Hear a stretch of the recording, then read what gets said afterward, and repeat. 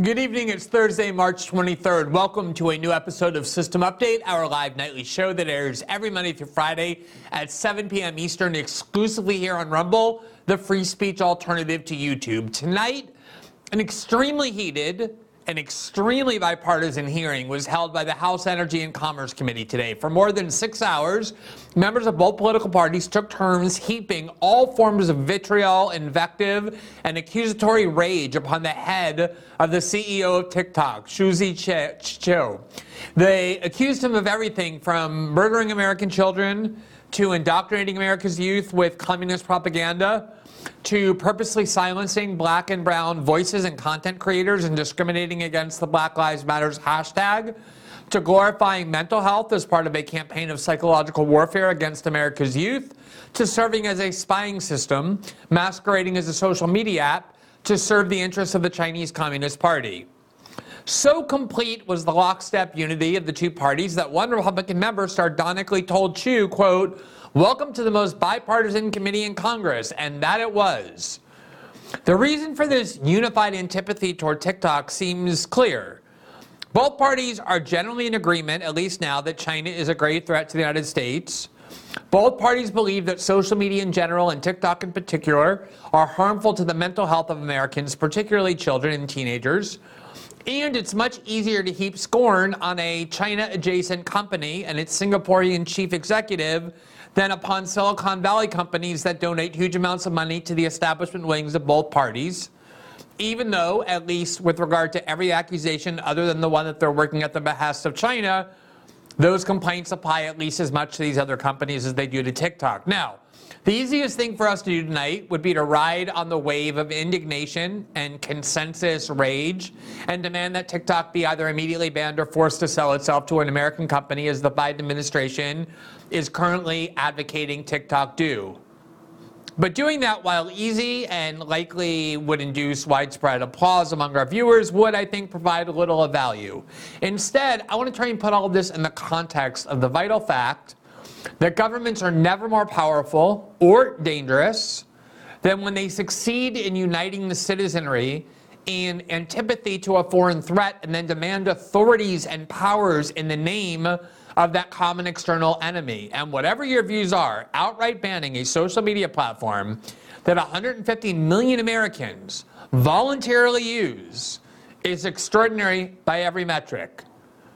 The dangers inherent in this kind of unity and the government's ability to exploit that unity for its own ends is, in my view, the primary lesson that should have been learned after 9/11. And so, rather than just jumping onto the easiest path, I'd like to just take a moment, ask everyone to listen with an open mind, and take the opportunity first to report on what happened today, to show you what happened at the hearing, but then raise questions that I think are at least worth contemplating about the direction in which the Biden administration, with the support of most politicians in both political parties, seems to be headed with regard to TikTok.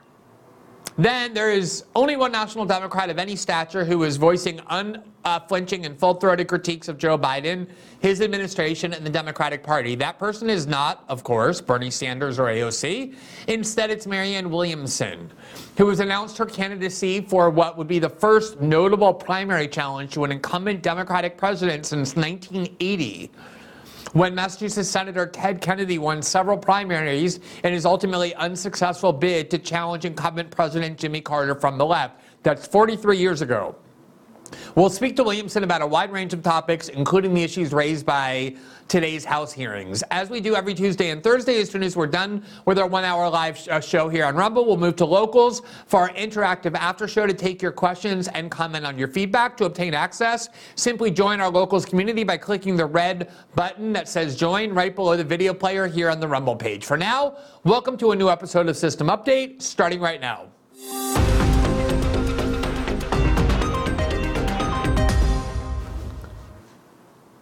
The House Energy and Commerce Committee spent the full day grilling the CEO of TikTok, America's most popular social media app for teenagers, with roughly 150 million Americans choosing to use that platform. For more than 6 hours at Capitol Hill today, lawmakers in both parties lambasted Shuzi Chu in what the Washington Post called, and we would agree, having watched it all, quote, an unusually hostile and unified coalition of lawmakers. Contrary to common perception, TikTok's 40-year-old CEO is not Chinese. He instead is Singaporean, born and raised in Singapore to working-class parents. While still a teenager, he left Singapore and spent the next 15 years in the West, first moving to England, where he received an economics degree, and then worked for Goldman Sachs in London, and then he moved to the U.S. to obtain a degree from Harvard Business School, and then interned at what was then a U.S. startup called Facebook. He then spent a decade working at a venture capital firm in Hong Kong and is married to a Taiwanese-American woman. But he is not, as many believe, a citizen of China, nor has he ever been. Instead, the concern that has prompted the Biden administration to demand that TikTok either sell itself to an American company or be banned from operating in the United States is not so much about the CEO personally. Instead, it's fears that TikTok's parent company, ByteDance, is clandestinely controlled by the Chinese government, which, according to this line of reasoning, allows the Chinese government to weaponize TikTok to disseminate disinformation and propaganda to Americans, as well as to collect ample data about the 150 million Americans choosing to use the platform. In other words, an opportunity to spy upon American citizens on behalf of China. That's the dual concern about TikTok, is they're feeding harmful content to American citizens, as well as serving to spy on Americans on behalf of the CCP. The main response of TikTok, as articulated by its CEO, is that it has already offered and is currently offering to provide more transparency about its source code and its internal operations than any other big tech company to date has thus far agreed. The CEO touted in particular what the company calls Project Texas, a way to ensure that all of the relevant data and source code that is collected by TikTok will be stored not in Singapore or in China, where TikTok says it has no operations, but instead in the United States, specifically at the Austin, Texas headquarters of Oracle, the American company that has a stake in TikTok. In other words, they're saying, we will open our source code to an American company, to outside sources. We will let you see everything that we're doing, so you know that China has no opportunity to invade the data privacy of our users, namely American citizens. To illustrate how bipartisan the cynicism and anger was, that assurance, which he offered in his 5-minute open statement, prompted Congressman Frank Pallone Jr., a Democrat of New Jersey, the ranking member of this committee, to respond, quote, "I don't believe you. I still believe that the Beijing Communist government will still control and influence what you do." Now, there's all kinds of, I think, important considerations to contemplate here, because again, whatever else is true, however much antipathy you feel toward China, however much distrust you have of TikTok, to have the United States simply ban, prohibit a social media app that tens of millions of Americans are using to communicate with one another and with the world is an extraordinary power for the United States to claim. The Biden administration says it wants to do it, although it's saying it doesn't believe it has the ability to do so unilaterally, likely because it doesn't want to alienate millions and millions of young Americans and teenagers who forever will blame the Democratic Party for banning their favorite social media app, and therefore are saying an act of Congress is needed in order to get Republican buy-in so that both parties are to blame.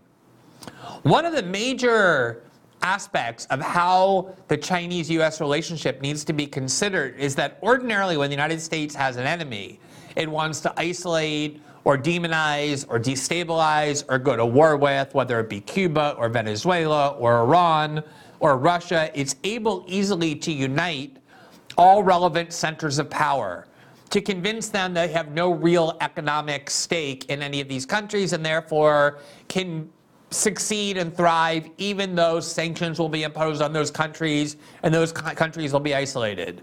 There's generally unity when it comes to U.S. foreign policy among all American centers of power. That is absolutely the opposite of the truth when it comes to China. You have the U.S. security state that increasingly regards China as a grave threat to American interests, and yet Wall Street is so in bed with China that it's impossible to imagine almost how they could ever be extricated.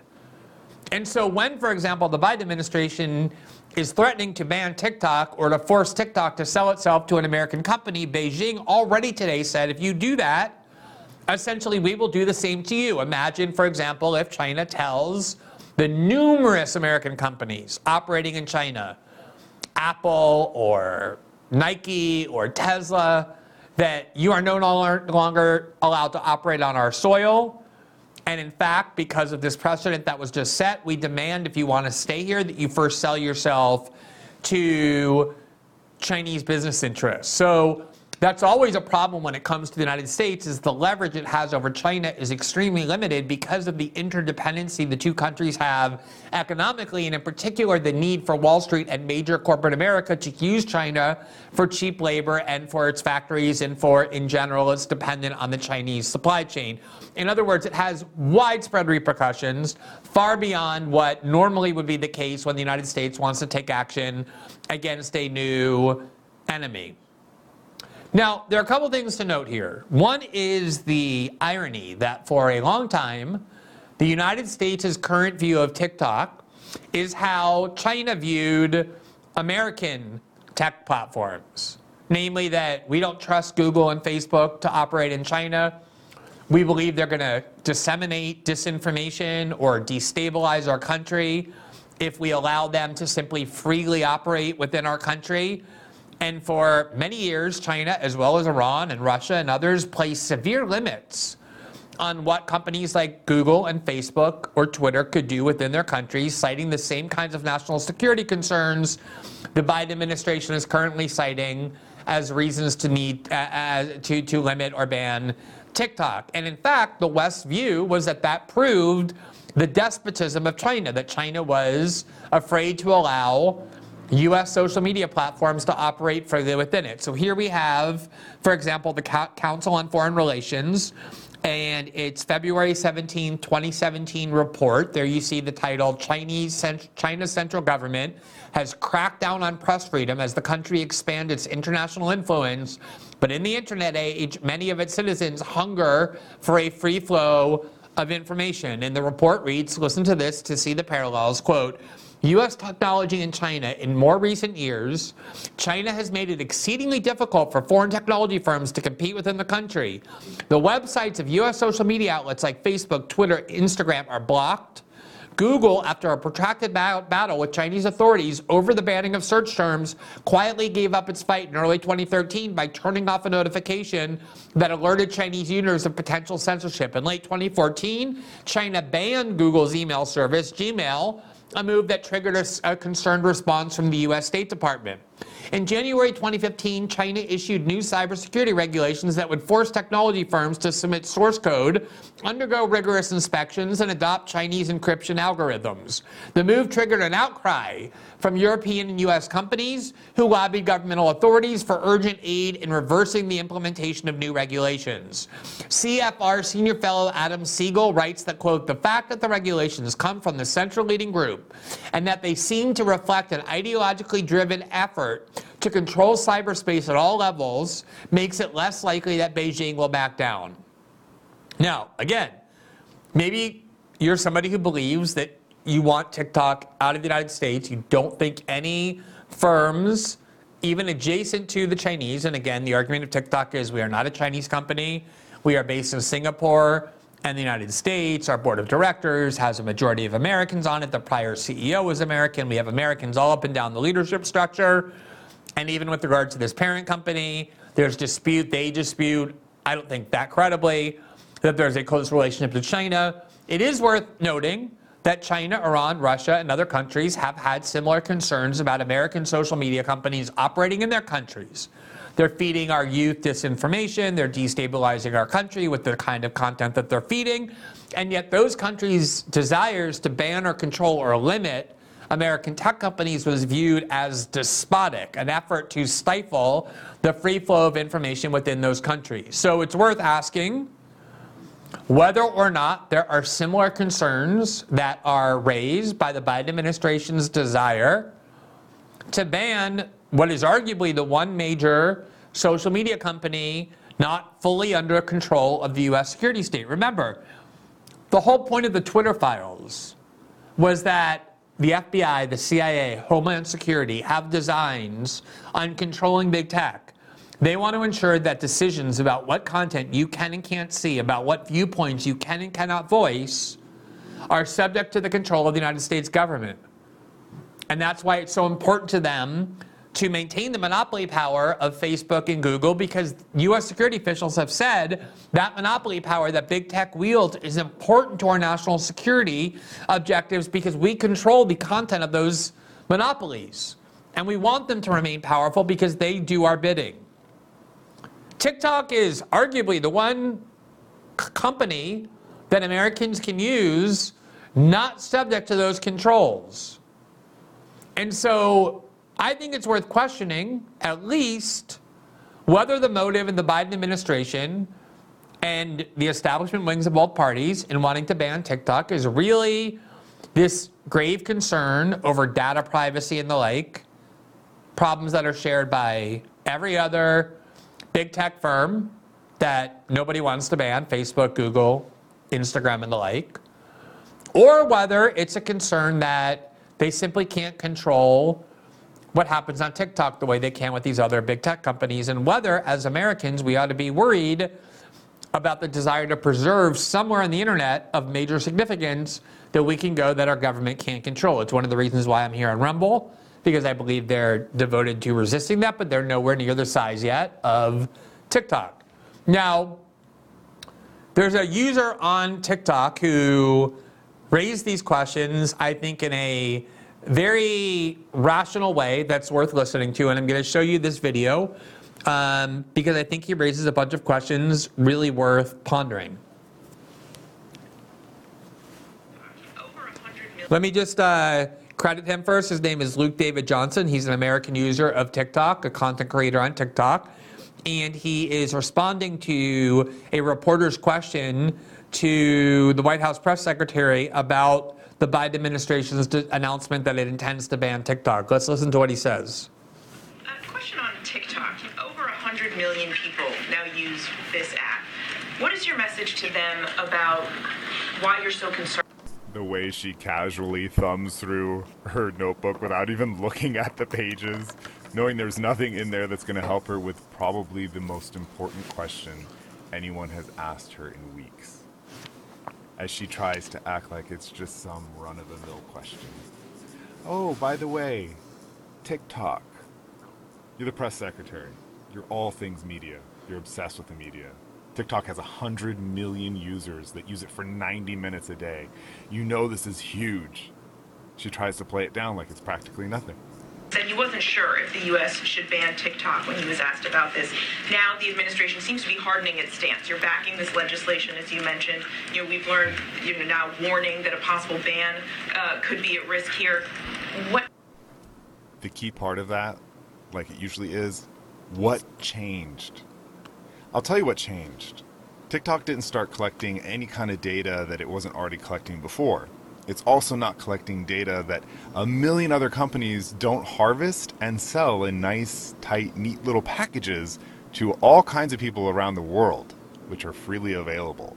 I don't think that China went out of its way to create an app in order to track and monitor stuff that's widely available on the market already. It would have been a lot more cost effective for them to just go buy it.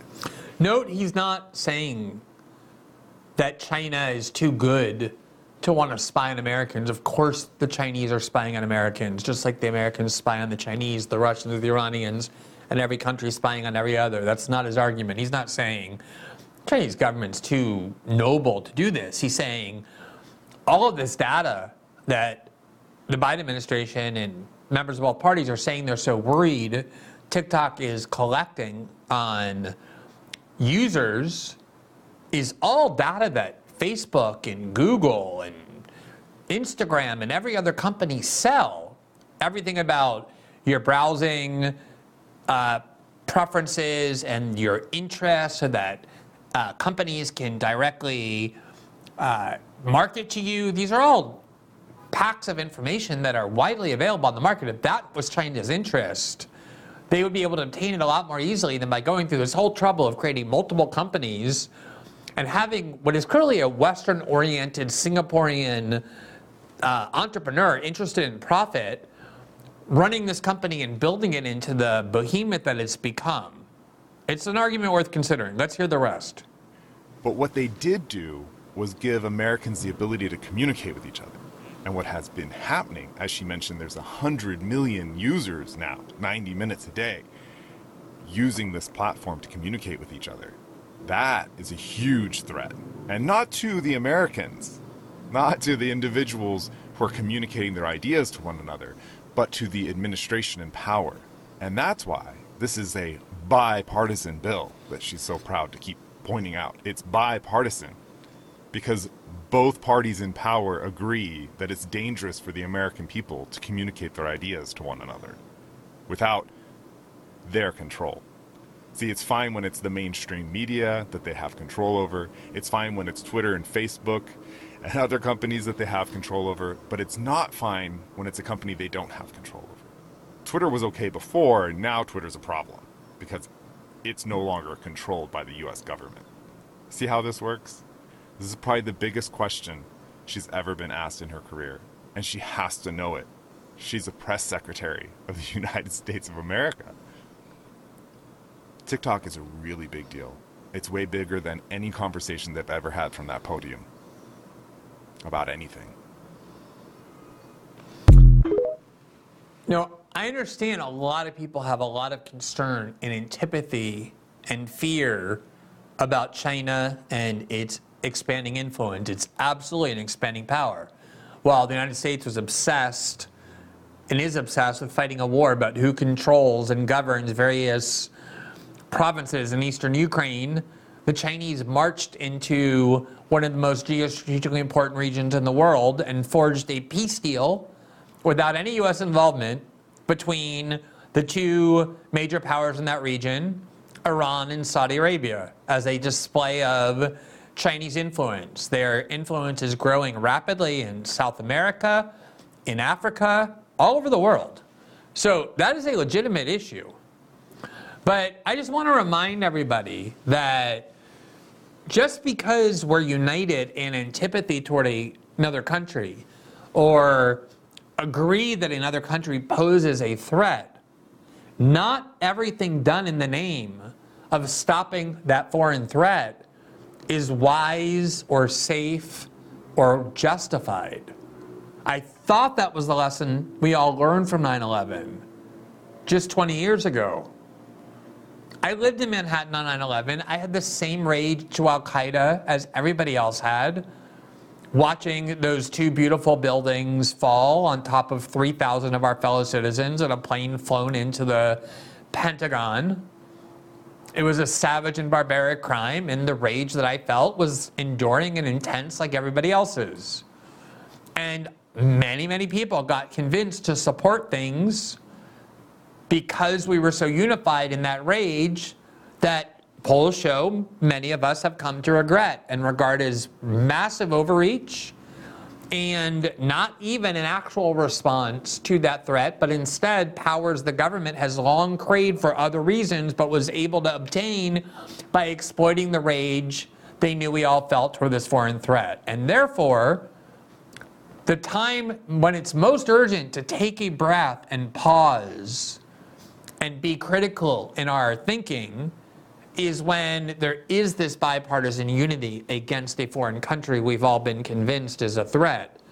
And then the government starts demanding extraordinary powers in the name of stopping it.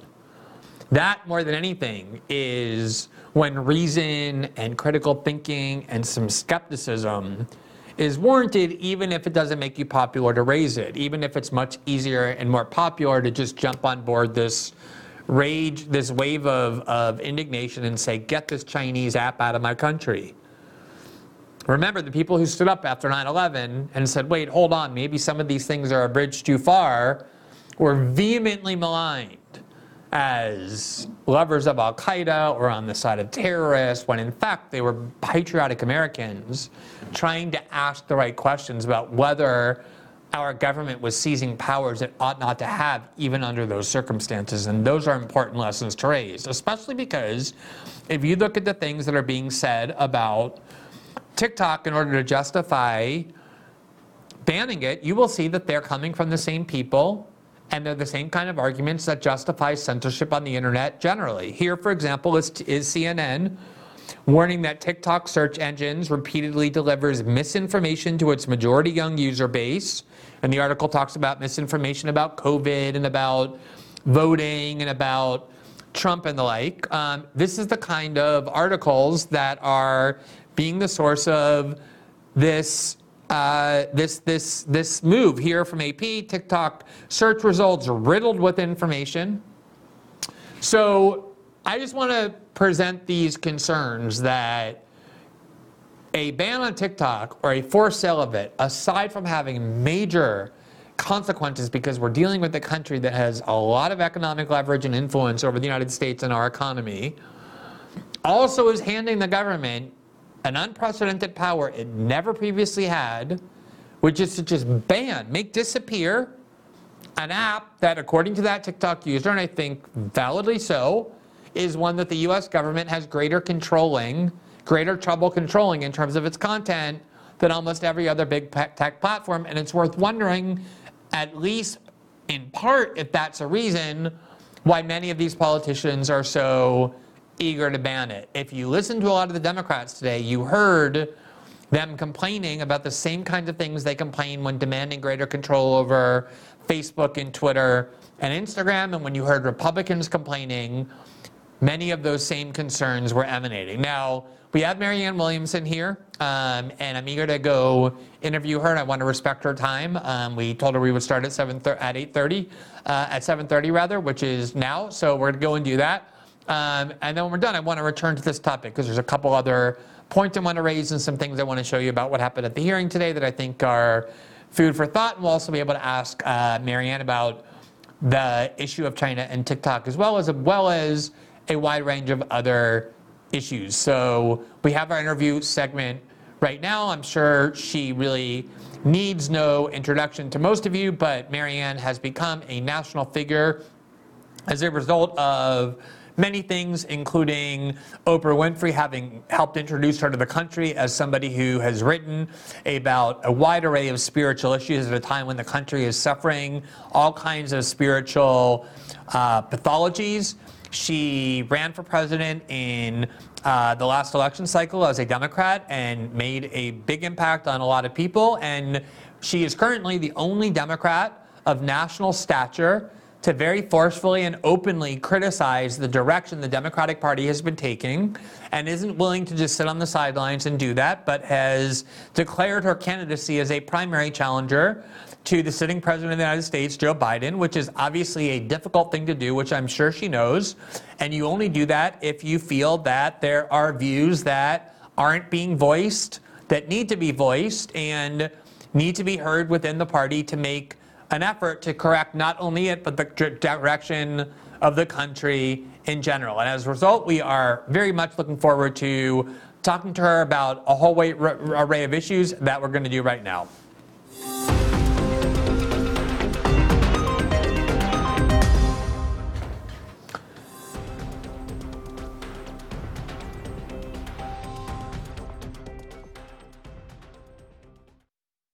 Marianne, good evening. Thank you so much for taking the time to talk to us. I'm delighted to speak with you.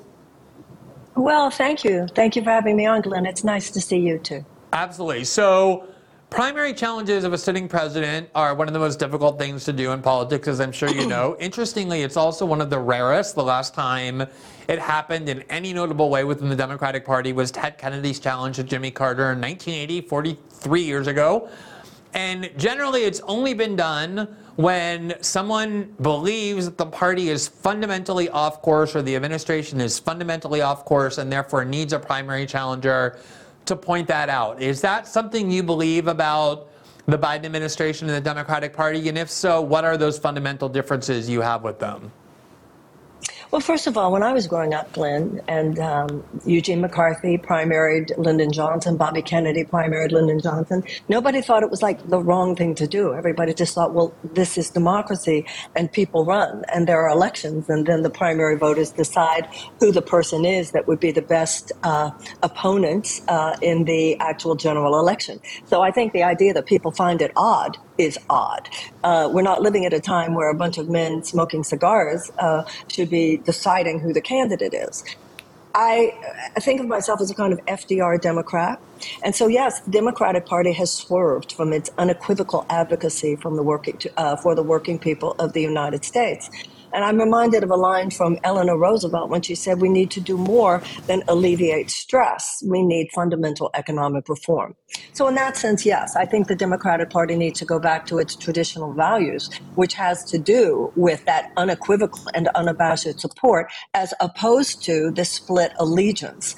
I think of the Democratic Party or I think of the corporate Democrats anyway, as recognizing to some extent that it's an unjust system. They're not stupid. They get that over the last 48 years, there's been this $50 trillion transfer of power into the hands of 1%. They feel bad that people are having a hard time. So they want to, on the peripheral here, on the periphery there, make it easier for people to survive this unjust system. But they are unwilling to challenge the underlying corporate forces that make the return of that pain and suffering always inevitable. So I believe that that split allegiance is absolutely not where the Democratic Party should be. We need more than the alleviation of stress and incremental change. No American in the richest country in the world, which we are, should be having such a hard time surviving. We have 80% of Americans for whom life is on some level a daily economic struggle. And this kind of economic anxiety, number one, should not happen in this country. And I believe that people are waking up to the fact that the things which we are denied are the things which are considered moderate positions in every other advanced democracy, whether it has to do with universal health care, has to do with free tuition, which we had in this country until the 1960s, whether it has to do with paid family leave, sick pay, child care, guaranteed living wage. And these are the things that the Democratic Party not only should be standing up for just in order to be true to what are supposedly our principles, but I don't think anything less than that economic U-turn is going to be enough to either defeat the Republicans in 2024 or begin this country onto a path of real repair. So you mentioned 1968, which is undoubtedly one of the most fascinating and in some sense tragic years in American history. And it is interesting because it wasn't just that there was a primary, it actually forced Lyndon Johnson to announce he wouldn't seek re-election, in part because the success of Eugene McCarthy and Bobby Kennedy, until he was murdered, made it clear he was likely to face a lot of headwind, largely over the Vietnam War. And that same year, Martin Luther King gave what was one of his last and greatest speeches, where he kind of said, for a long time, I focused all my attention on domestic issues and racial issues, and I now realize those issues are inextricably linked to questions of foreign policy. What the United States does overseas in its various wars is a big reason why we have so much inequality here at home, and they cannot be extricated. I don't want to suggest there's a equivalency between the war in Vietnam and the war in Ukraine. Obviously, there's enormous differences. At the same time, Joe Biden himself says that because of the war in Ukraine, we're closer now to nuclear Armageddon than at any time since 1962, because we're facing a proxy war with the nuclear armed power. The last time people were asked to vote on that was in May, when the Biden administration requested $40 billion on top of the $15 billion that had already been authorized. Every Democrat, every single one of them in unity voted yes. It was 6 or 7 dozen Republicans who voted no. Most Republicans voted yes as well. How would you have voted on that authorization for $40 billion on top of the $15 billion back in May to fuel the proxy war in Ukraine? I think if you're going to be an anti-imperialist, you have to be an anti-imperialist, whether it's an American or a Russian. And even though I don't think that the United States has had clean hands here regarding our relationship to NATO, regarding the Aegis missiles in Poland, I don't think any of that was a justification for this brutal dictator to make the invasion that he did. So I have felt that any withdrawal of support until until very recently, would be simply to say that it's okay for there to be no more Ukraine. And that would be intolerable to me. But we have known, General Milley has said it, the RAND Corporation has said it, this is going to be a negotiated settlement. And I think we have a moment here where something might be happening. Xi talking to Putin, presenting some principles of possibility for a negotiated settlement. We'll see what Zelensky does and what Zelensky says about that. And I think the United States should do everything possible to support that negotiated settlement and a diplomatic solution. So the posture of the United States government is expressed by John Kirby, the former Pentagon spokesman who now works in the White House, and other U.S. officials when asked about the potential for a ceasefire and diplomatic relations or diplomatic attempts to resolve the war has been, we're totally opposed to any ceasefire. We think that it would allow the Russians time to rebuild. Do you agree with that? Do you think that the United States and other NATO countries should continue to oppose a ceasefire and fuel the war? Or would you be in favor of kind of a Chinese attempt, along with the Russians and Ukrainians, to forge a ceasefire in the hope of getting a resolution to the war? It shouldn't be John Kirby's decision. It shouldn't be the U.S. State Department's decision. I think we need to hear what Zelensky himself has to say. Zelensky has said that he is open, that he's interested. He wants to hear what the Chinese have to say. We know that Xi talked to Putin, but there hasn't been any report that he's talked yet, even virtually, to Zelensky. So, no, the United States should not be making that decision. The United States should be doing everything to support any possibility that's occurring here of a negotiated settlement in Ukraine. So just to be clear on that, so many of Zelensky's statements, especially over the last 4 or 5 months, have become almost, I would say, more kind of maximalist, that he has no interest in ending that war until not only is Russia expelled from every inch of Ukrainian territory, but Crimea is wrenched out of the hands of the Russians as well. And he is willing to fight for not only months, but years, if necessary, in order to accomplish those war goals. So if the position of Zelensky is, we don't want to stop this war until every one of our objectives is achieved, including expelling Russia from Crimea, would that mean you would continue to just open the Treasury of the United States and continue to pour unlimited sums of money for as long as Zelensky demands it?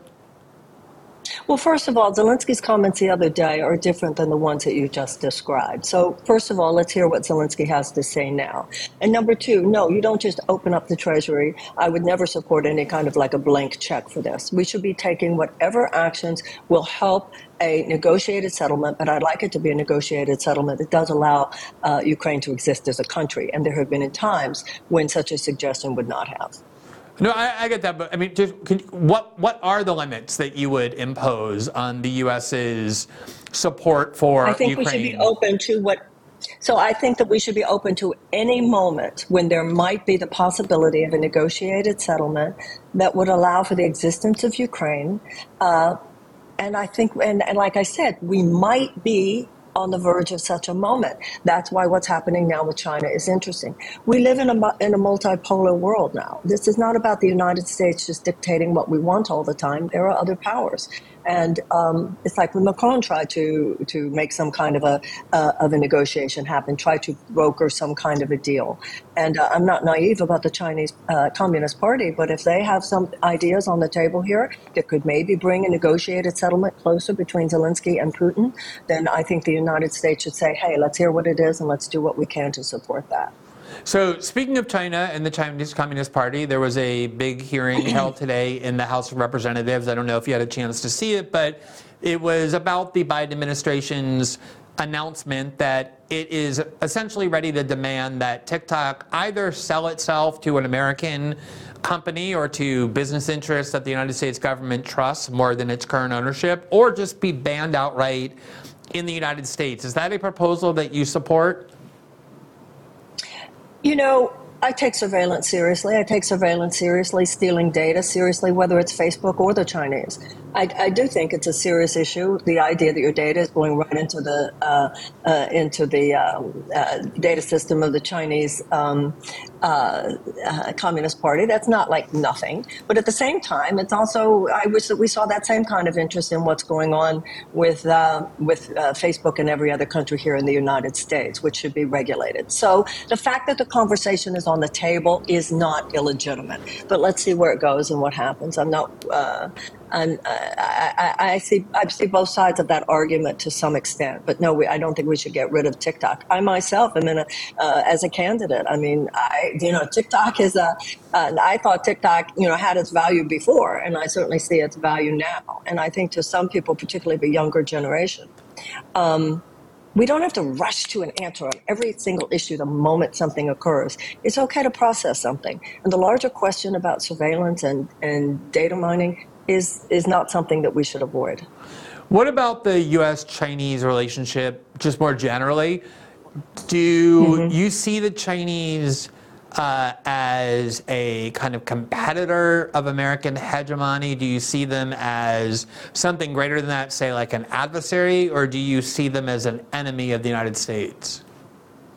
I want to stay away from any language like enemy of the United States. I want to stay away from anything even like adversary. We are a competitor, and we have and we have a lot of economic interrelationship right now, and we should continue to be competitors, and we should be looking down the road and hoping for the day when cooperation and collaboration on such things as climate change will be the normalized position.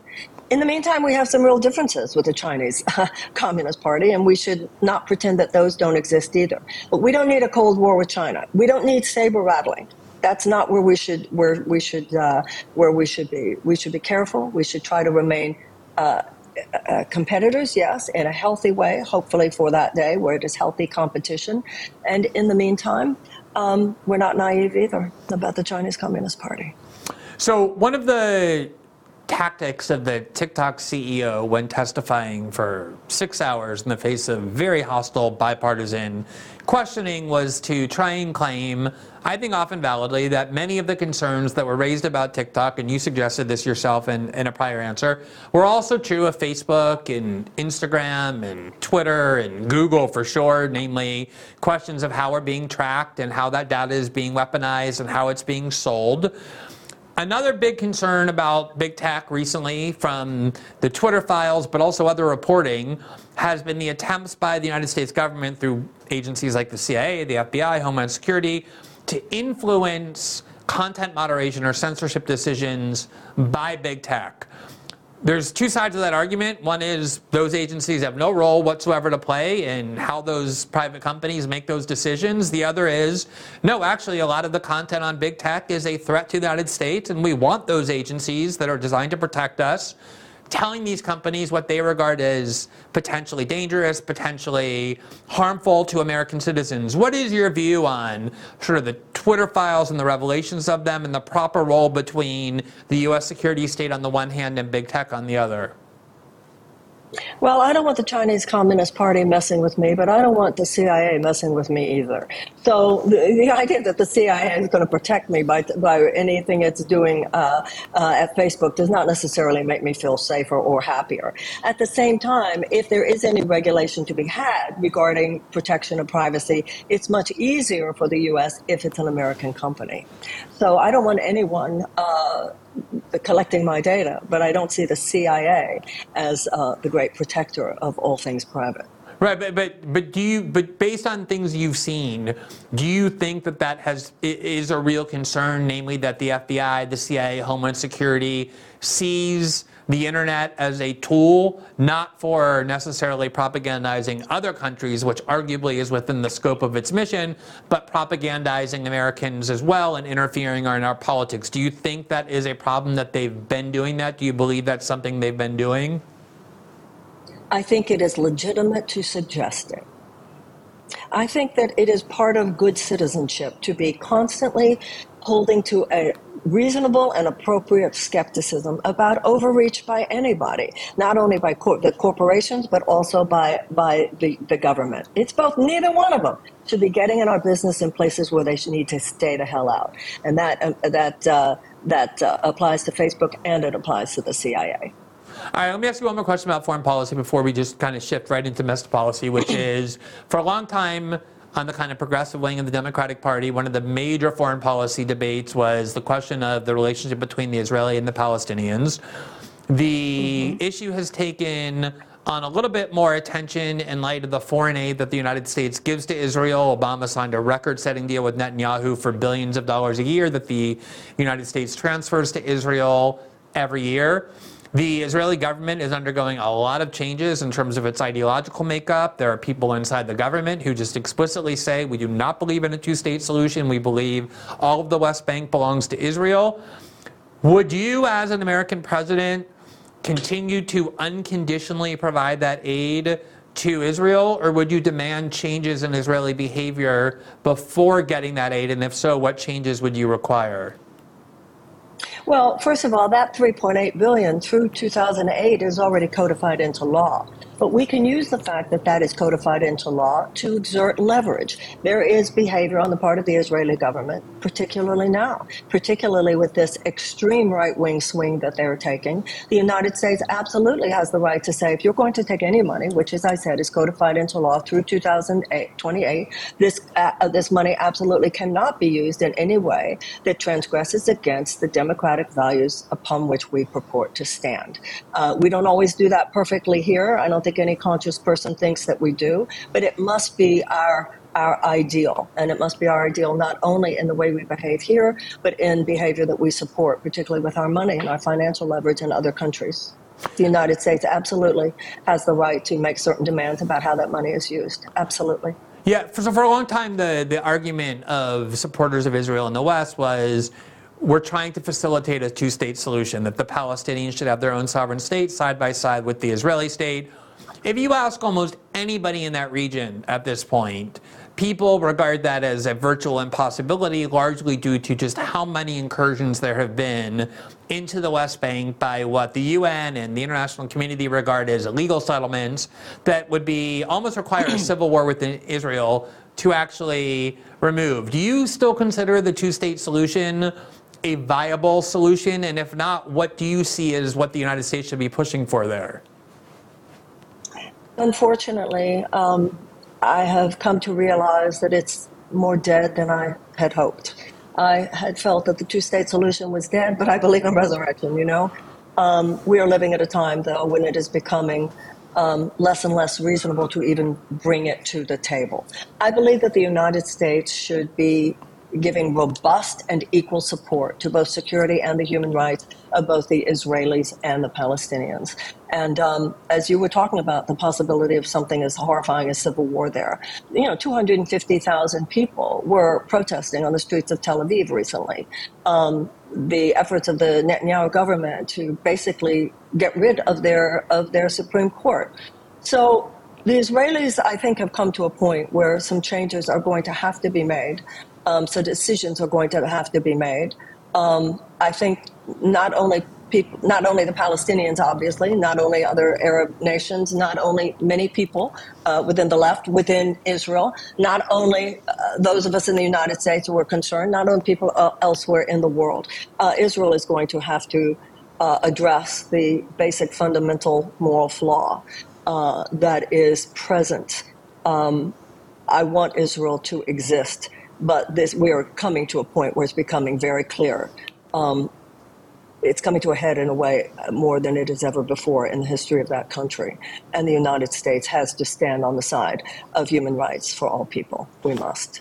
So shifting our attention to United States politics, given that that's where you're about to immerse yourself in,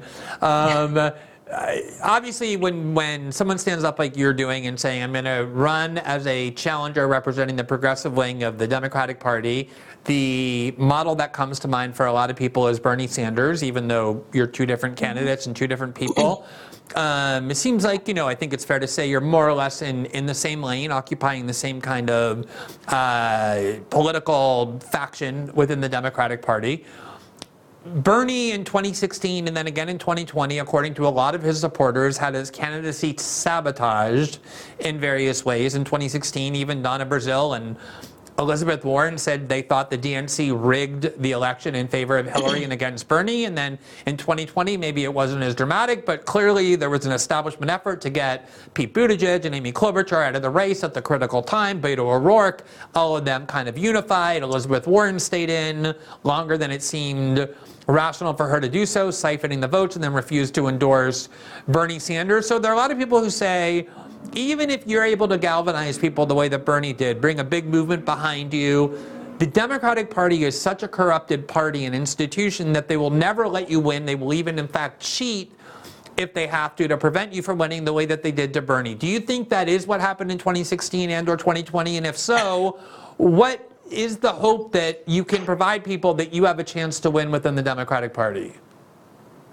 It's clearly what happened in 2016, and it's clearly what happened in 2020. And remember, I was there too. So I have my own visceral experience of what they'll do if they feel that you're any kind of an inconvenience. And to be honest, I've only been running for 9 days, and I already see what they're doing to me now. So, yeah, you're right. But I also heard Cenk Uygur say something the other day, and I think it was true. He pointed out that Bernie came within striking distance, and he said, somebody is going to break through. Somebody, Glenn, is going to break through. Now, whether that will be me or not, even if I don't break through, if I'm pushing that much more, we have to, anytime we see it, it could be the labor movement, it could be somebody running as a progressive, it could be an NGO, it could be independent media. We all just have to support the pushing through. And at some point, somebody is going to.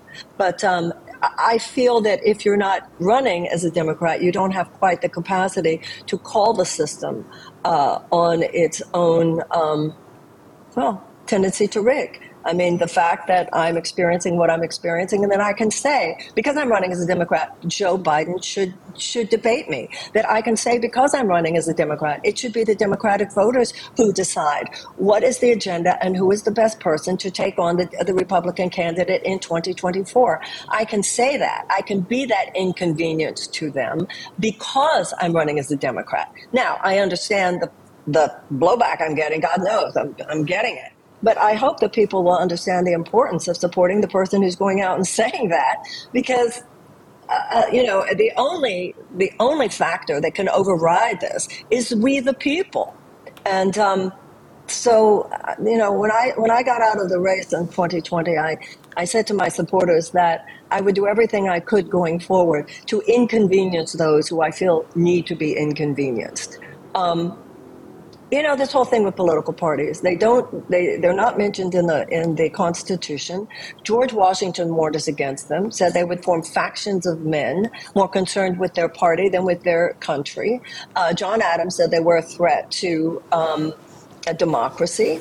Third-party voices have been extremely important in our history. At the same time, however, now Democrats and Republicans have sort of formed this unholy alliance to make it very difficult to run as an independent or as a third-party person. So we just have to be in there, wherever our heart leads us to. And I think being in there as a Democratic candidate, saying this is not 100 years ago, a bunch of men sitting around a table smoking cigars should not be just deciding Biden is the one. That's what has happened to the Democratic Party.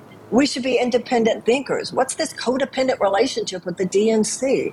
I think it should be the voters who should decide. And I appreciate any support anyone gives me in having the opportunity to say to the primary voters, I don't believe that anything short of a fundamental economic U-turn is what the American people deserve, what will beat the Republicans in 2024, and even more importantly, will repair this country.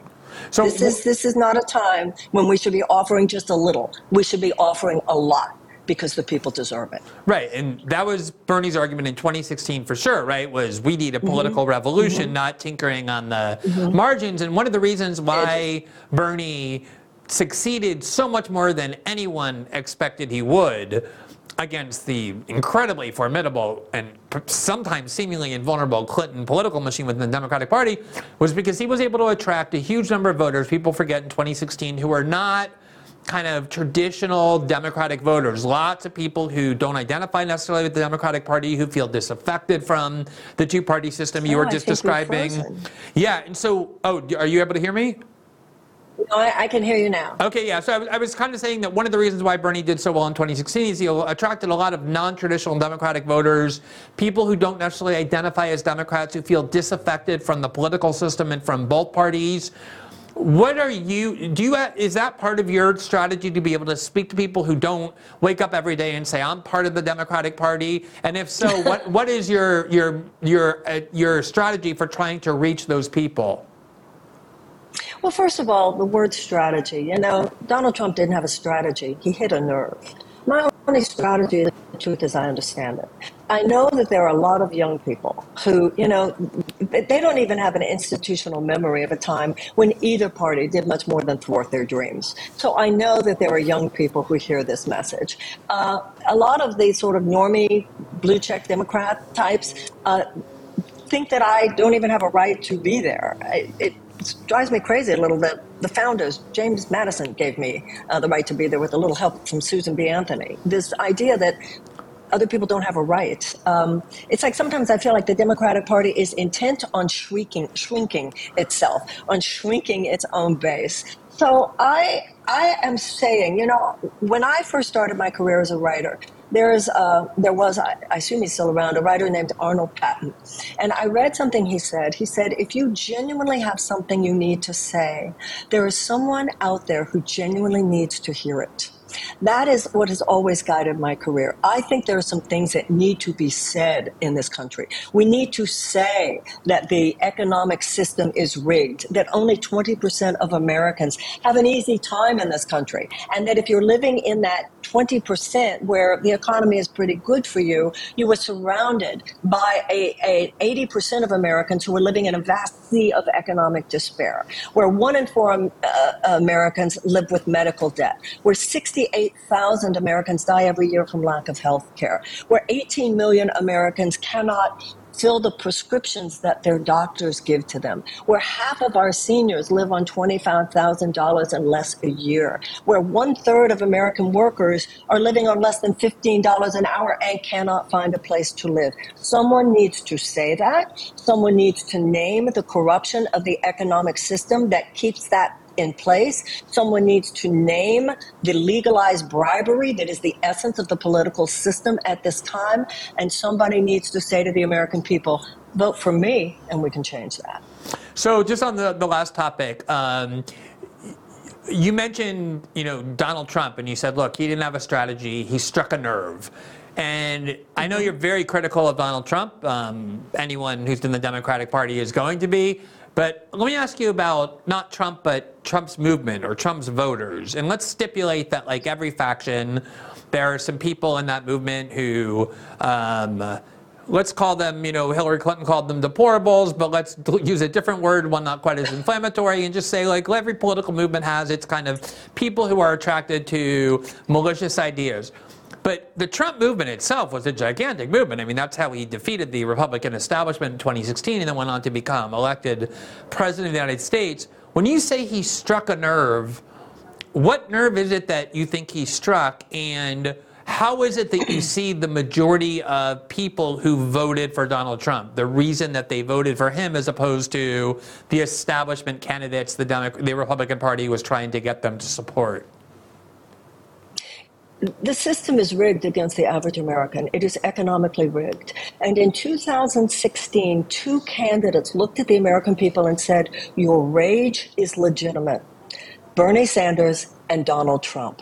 The difference between them, in my opinion, is that Bernie actually wanted to do something about it. Trump was saying that mainly because he knew it's the art of the deal. Jared Kushner said that he had said to his father-in-law, there are a lot of angry people out there, and we could harness that and make you president. So I think a lot of people voted, a lot of people supported Bernie, who then, when Bernie was no longer the candidate, then went and supported Trump. So I think a lot of the rage that has driven people to vote for any candidate has been because of very legitimate feelings, very valid sense that we now have a system that makes it easier for the rich to get richer and harder for the average American, hardworking average American, by the way, to even survive in this economy.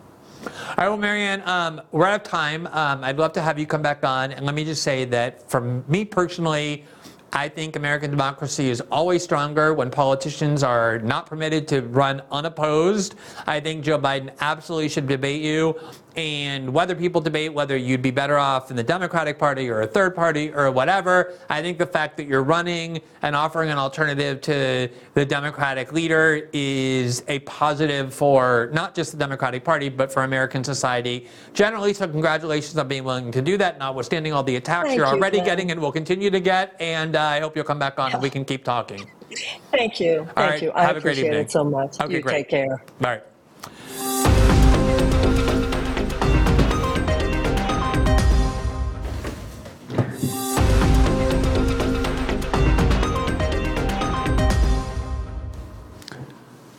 All right, so as I promised, I wanted to just return to the hearings today to make a few last points, especially since we didn't have the opportunity yet to show what I thought were some of the really important moments from today's hearing that kind of give you a sense of where this rage was coming from, and to kind of hope again that you'll question whether this rage, even if you believe it's valid, justifies the measures that are being invoked in its name. And before I do that, I just wanted to remind you as well that there have been serious attempts by TikTok to appease the parts of the U.S. government that are most adamant about banning TikTok, which happen to be the CIA, the FBI, and Homeland Security. And I hope you'll wonder why that is. Why is it? We just discussed with Marianne Williamson and have repeatedly discussed on the show the fact that it is a top priority of the U.S. security state to ensure they can control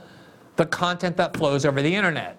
That is absolutely one of the main goals of the U.S. security state, because that is the goal of any tyrannical government, to control the flow of information which the population can receive. That's why China's attempt to ban U.S. companies from their country, Google, Facebook, and the like, or Iran or Russia's, were regarded as despotic for exactly that same reason.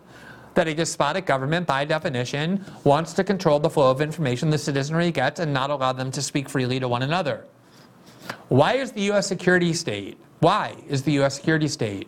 so aggressively defensive of Facebook and Google, to the point that whenever antitrust legislation is presented by either party to break up the power of big tech, the first people who stand up and oppose it are former operatives of the CIA and Homeland Security, on the grounds that no, we need these companies to remain powerful because they're important to our national security? I would suggest the reason for that is that although technically the power of those platforms lies with the private companies, this government knows, the US government does, that those companies will do its bidding. And that was why, for example, at the start of the COVID pandemic, when the US government wanted Americans to believe that the virus was naturally occurring, came from a bat or a pangolin, and species jumped, even though they had no evidence to support it, and wanted to claim that the alternative theory that a lot of Americans suspected, which is that it leaked from the Wuhan Institute of Virology, where it just so happens research was conducted into coronaviruses, including manipulating them to make them more transmittable. Big tech banned the theory that the US government wanted excluded, and instead served the US government's interests by only allowing information the US government sanctioned, namely that it came from a species leaping, naturally occurring event, to be heard. The same exact thing happened when Russia invaded Ukraine. And the view of the U.S. security state is, we are on the side of Ukraine. We will do everything as we possibly can to weaken Russia and support Ukraine. And people were being banned left and right for questioning the narrative the U.S. government had presented about how that war started, who started it. Just the other night, we went through this series of events from 2013 and 2014 and showed you American officials boasting of the very active and aggressive role they played in facilitating the change of government that toppled the democratically elected president of Ukraine before his constitutional term was up in 2015, because he was becoming too friendly to Moscow in the eyes of the West, and instead replaced him with a person chosen by Victoria Nuland to be a pro-Western stooge. Anyone who wanted to talk about that was not allowed to on the primary big tech platforms because, again, they exist. They are willing to serve the agenda of the U.S. security state. And so TikTok knows the real reason that the FBI and Homeland Security and the CIA are opposed to it. The pretext is that, oh, they're Chinese. We hate the Chinese. You're afraid of China. Anything Chinese, get them out of our country. The Democrats spent a lot of years, 5, 6 years, doing that with Russia. Anyone Russian, you don't talk to them. Anything Russian related is called into question. Anyone who questions our policies about Russia should be accused of being a Kremlin agent or a spy. I saw some politicians today questioning in the most tepid way possible whether we should ban TikTok, trying to raise some of these concerns, and they were instantly deluged with accusations that they were on the payroll of the CCP.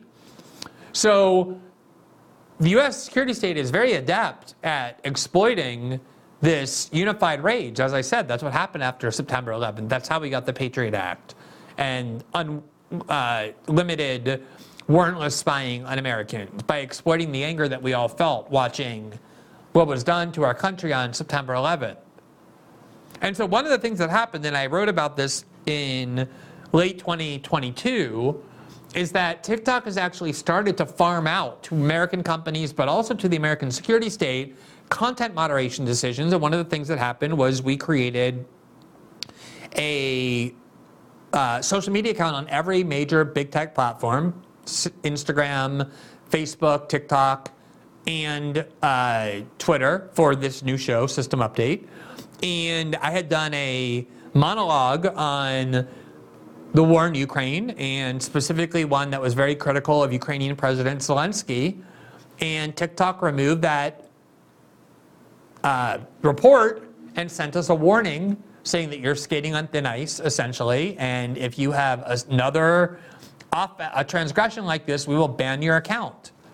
And that's not because the Chinese government wants to ban criticisms of Zelensky. That's not aligned with Chinese foreign policy. That's aligned with U.S. foreign policy.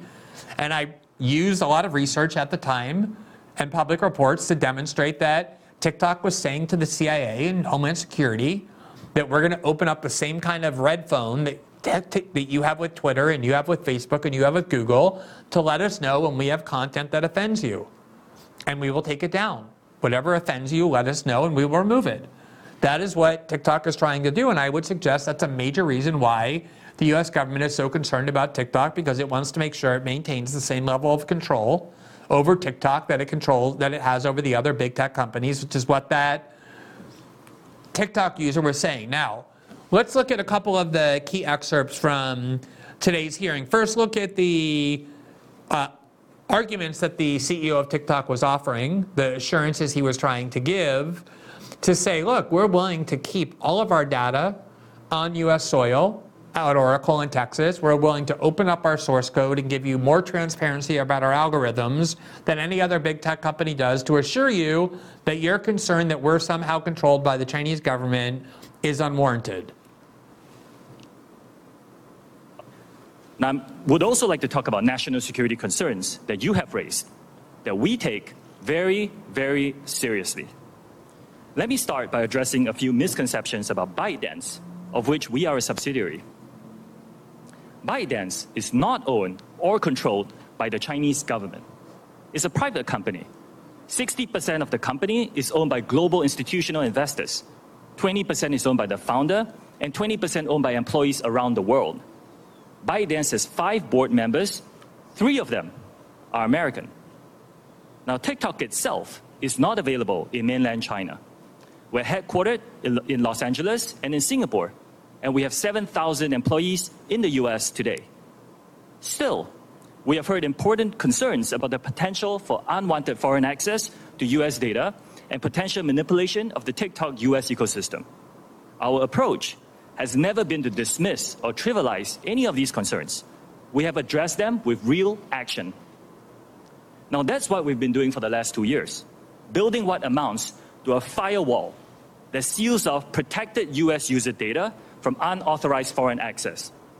The bottom line is this: American data stored on American soil by an American company, overseen by American personnel. We call this initiative Project Texas, That's where Oracle is headquartered. Today, US TikTok data is stored by default in Oracle's servers. Only vetted personnel operating in a new company called TikTok US Data Security can control access to this data. Now, additionally, we have plans for this company to report to an independent American board with strong security credentials. Now, there's still some work to do. We have legacy US data sitting in our servers in Virginia and in Singapore. We're deleting those, and we expect that to be complete this year. When that is done, all protected US data will be under the protection of US law and under the control of the US-led security team. This eliminates the concern that some of you have shared with me that TikTok user data can be subject to Chinese law. Now, that deserves a lot of skepticism. I don't think you should listen to that and just say, wow, that was convincing. I believe that. Now I'm not concerned anymore. The point, though, is that if the concerns that are being cited to justify the banning of TikTok are in fact the real concerns, number one, you should see a lot of reform being supported by all of the members of this committee and members of both political parties for data security laws applied to every company, except for the concern that they're being controlled by China. Every single concern about TikTok that was voiced at this hearing is at least equally applicable to every other American company, including Google, Facebook, Instagram, and Twitter. But beyond that, there are real reforms that could be done, including having the U.S. security state, having the U.S. government exercise serious oversight and reform to make sure that this data about American citizens is protected, that there's no backdoors that can be accessed.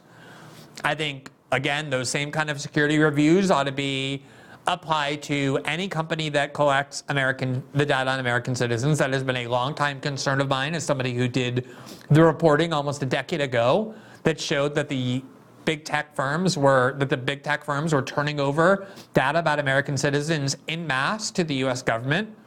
But there are reforms that could be made if that were really what's going on here. Now, I want to show you one of the reasons Democrats joined with Republicans in demanding that TikTok be banned or heavily regulated or looked upon as a malice force. It's because the Democratic Party, as I've reported many times, has as one of their main goals the seizure of control over the internet by being able to either coerce and force big tech to censor in accordance with their political agenda, or to enact laws or regulatory reprisals or legal punishments in the event they refuse to do so. And if you don't believe me, let's listen to Yvette Clarke, who is every bit as angry at TikTok as every Republican on this committee is. She's a Democrat from New York. And listen to what she's angry at TikTok for. In my view, if TikTok employs algorithms that disproportionately remove content from Black creators, it disproportionately silences and excludes Black creators from compensation opportunities. And this problem happens in parallel to the lack of adequate recognition, attribution, and compensation to Black creatives for their content. The exploitation, cultural misappropriations, the erasure of Black creatives' ownership of their fashion, art, and media is nothing new. We need transparency, accountability, and bold action to mitigate against misinformation, bias, and exclusion of certain communities from the opportunities present on platforms like TikTok. So let me just say this. I'm concerned about transparency. I am concerned about algorithmic accountability. And I'm not clear that your organization holds those values. So I want to ask that you take a look at this because this is all part and parcel of what we're concerned about. Now, I think you ought to be asking yourself the following question. In order for a ban of TikTok to happen, it has to come from the Biden administration and the support of the Democratic Party. Otherwise, it can't happen. The Biden administration is the entity leading the way in demanding the banning of TikTok or its sale to a more hospitable set of companies. Why is that? What is the reason for that? Has the Biden administration suddenly become a devotee of the idea that China is a grave threat to the United States and needs to be confronted in a new Cold War, and everything Chinese needs to be banished from our country?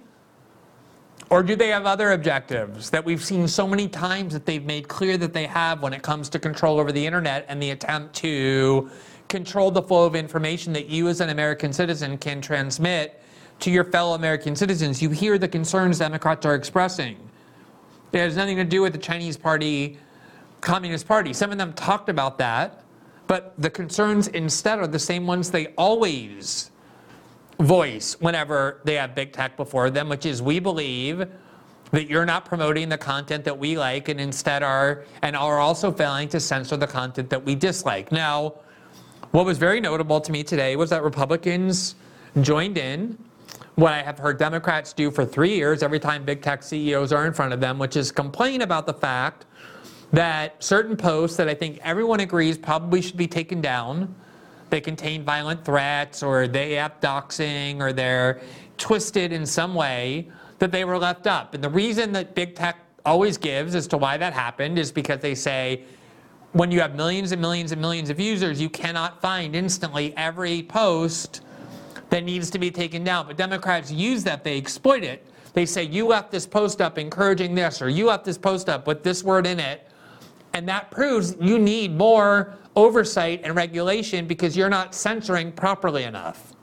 And usually Republicans are opposed to that, but in this case they joined in and used those same exact tactics of saying, you left this post up that shouldn't have been left up, and that's proof that you're an irresponsible company. Here is Congresswoman Kat Cammack, a Republican from Florida, doing that with a post that everyone will agree is a post that is reprehensible. It advocates violence. But the idea that just because you catch a company of this size not catching every post that ought to be taken down means they now need aggressive government oversight or banishment will only lead to one place, which is full government control over every big tech company, which is what the Democratic Party and the Biden administration want. And I would submit that there is a danger that the antipathy that people have toward the Chinese government is being exploited and misdirected and displaced in pursuit of that objective. Mr. Shou, I'd like to direct your attention to the screen for a short video, if you don't mind.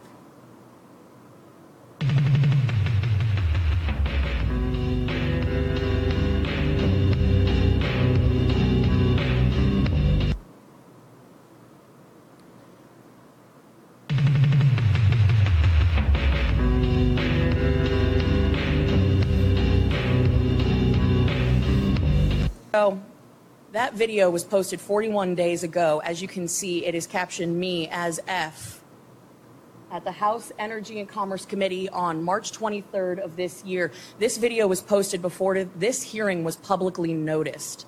I think that's a very interesting point to raise. But more concerning is the fact that it names this chairwoman by name.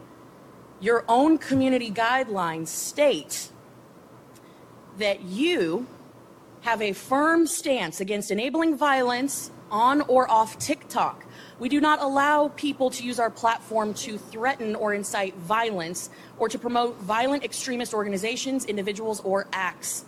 When there is a threat to public safety or an account is used to promote or glorify off-platform violence, we ban the account. This video has been up for 41 days. It is a direct threat to the chairwoman of this committee, the people in this room, and yet it still remains on the platform. And you expect us to believe that you are capable of maintaining the data security, privacy, and security of 150 million Americans where you can't even protect the people in this room? I think that is a blatant display of how vulnerable people who use TikTok are. You couldn't take action after 41 days when a clear threat, a very violent threat to the chairwoman of this committee and the members of this committee was posted on your platform. You damn well know that you cannot protect the data and security of this committee or the 150 million users of your app because it is an extension of the CCP. And with that, I yield back. Again, that's an emotional argument. That is a disturbing post. I would submit you can find a post like that on every single platform. I've seen posts like that on every single platform. And if the idea is that big tech companies are not perfect at immediately detecting every inappropriate post or every dangerous idea and immediately removing them, it proves they're irresponsible and dangerous, too dangerous to permit to exist, then again, I think the outcome is that you will have U.S. government control, official and overt, not the clandestine form they have now, but official and overt control over the operations of every big tech platform, and you will have full U.S. government control over the flow of information, just like China, Iran, and Russia have engineered using exactly these same arguments. And I think there's a lot of thinking to do about what the U.S.'s relationship with China should be, how we should think about them. Do we want another 50-year Cold War of the kind we had with the Soviet Union that led to the explosion of the U.S. security state in the first place, the ballooning without end of the financing of these agencies, of every conceivable power being vested in the government in the name of combating it? Or do we want to sometimes try and be a little bit restrained and sober about whether or not our anger toward China, our view of China, is being manipulated to get us to support things that actually don't have anything to do with the stated cause, the way that has happened over and over and over and over again. And having spent the day watching this hearing, I can tell you two things. Number one, it looked like every other hearing to me that I've seen where Democrats, when they had control of the House, hauled CEOs of big tech companies before them and did exactly these sort of same things. Here's a post inciting violence against Nancy Pelosi, and you left it up for a month. And here's a post giving the wrong voting information about how to vote for Hillary Clinton or Joe Biden, and then accusing those big tech companies of being too dangerous to be allowed to exist without government control. This looked exactly like that to me. And to the extent the concern is that the Chinese government has some kind of connection to TikTok, and I will tell you that the CEO of TikTok seems to me to be an extremely westernized entrepreneur who went to the London School of Economics and Harvard Business School and interned at Facebook and then worked in these companies in Hong Kong because he wanted to become a billionaire, not because he wants to advance the cause of communism. But be that as it may, you may have a different view. There are lots of ways to control that. And I don't think it should be written off as a coincidence, at least not very quickly, that the one platform that the U.S. government feels it cannot yet fully control in terms of the flow of information on it is the one they want to banish. That's at least worth thinking about before we empower the Biden administration with the obviously extraordinary step of just abolishing and wiping out the app that 150 million Americans are voluntarily choosing to use despite their knowledge of all of these things and harms that the members of Congress spent the day complaining about. Again, it would have been much easier for me to come on and say, look at all the horrible things TikTok does. I know that's the popular view, but I don't want the show to be about that. If that's what you want to hear, you can go watch 8 hours of every member of this committee, Republican and Democrat, doing that.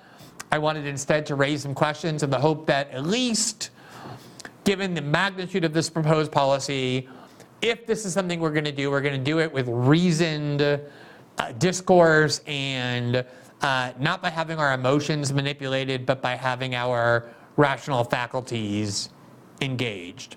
So that concludes the show for this evening. I thought the interview with Marianne Williamson was worthwhile to do.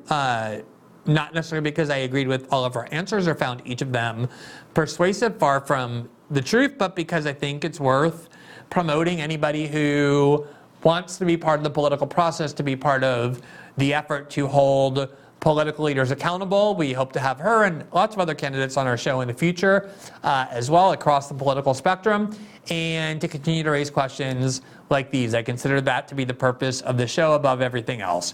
Thank you so much for continuing to watch. Because it's Thursday night, we will now move to our locals platform where we have our live interactive show to take your questions and hear your feedback. To become a member of our locals community, simply click the join button. Remember as well that every episode of System Update is available in podcast form on Spotify, Apple, and every other major platform within 12 hours of its airing live here on Rumble. Just follow that, you just follow System Update on those platforms. Thank you so much, as usual, for watching.